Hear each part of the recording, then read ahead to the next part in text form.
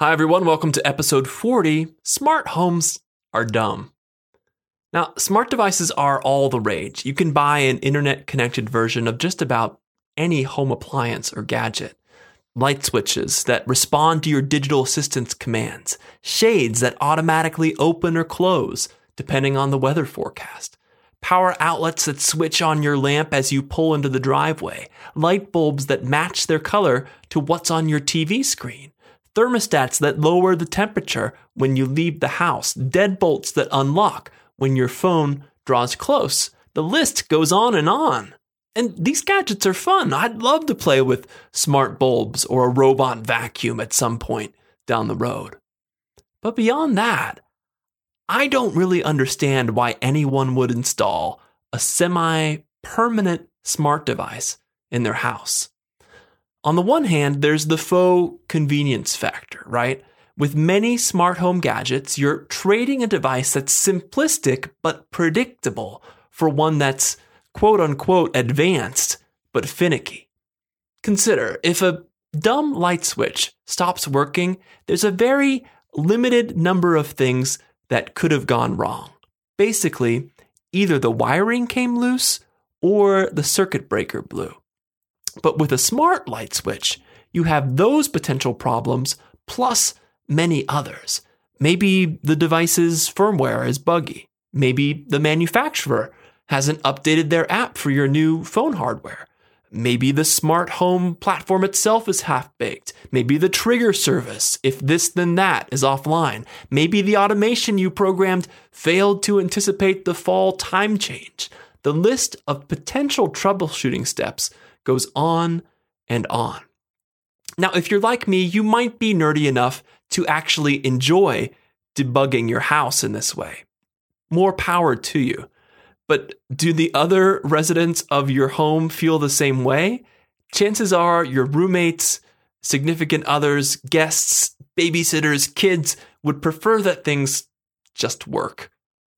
What happens when you're away for the night and your spouse literally can't turn on the lights? You've basically extended the problem of overcomplicated home theater setups to your entire house. And what happens when you try to sell that smart home? Most buyers won't be interested in inheriting your complex network of domestic devices. They may not share your penchant for tinkering, and they may view your smart gadgets as more a maintenance nightmare than some sort of automation dream. Even if you plan to stay in your current house forever, you face the problem of longevity. It's not unusual for dumb devices to last for decades, even generations.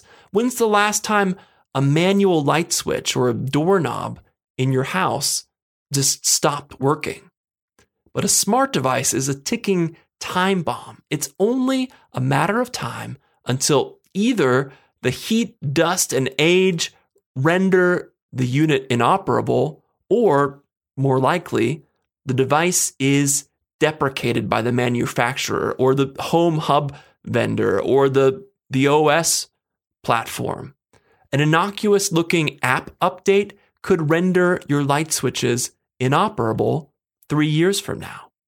When you install smart devices, you've condemned yourself to upgrading the unit every decade, if not more frequently than that.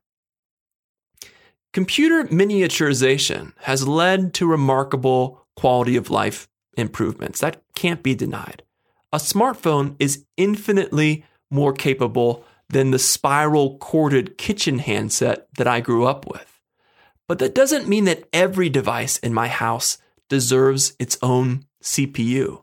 For basic home operations, rock solid reliability is the only feature that matters.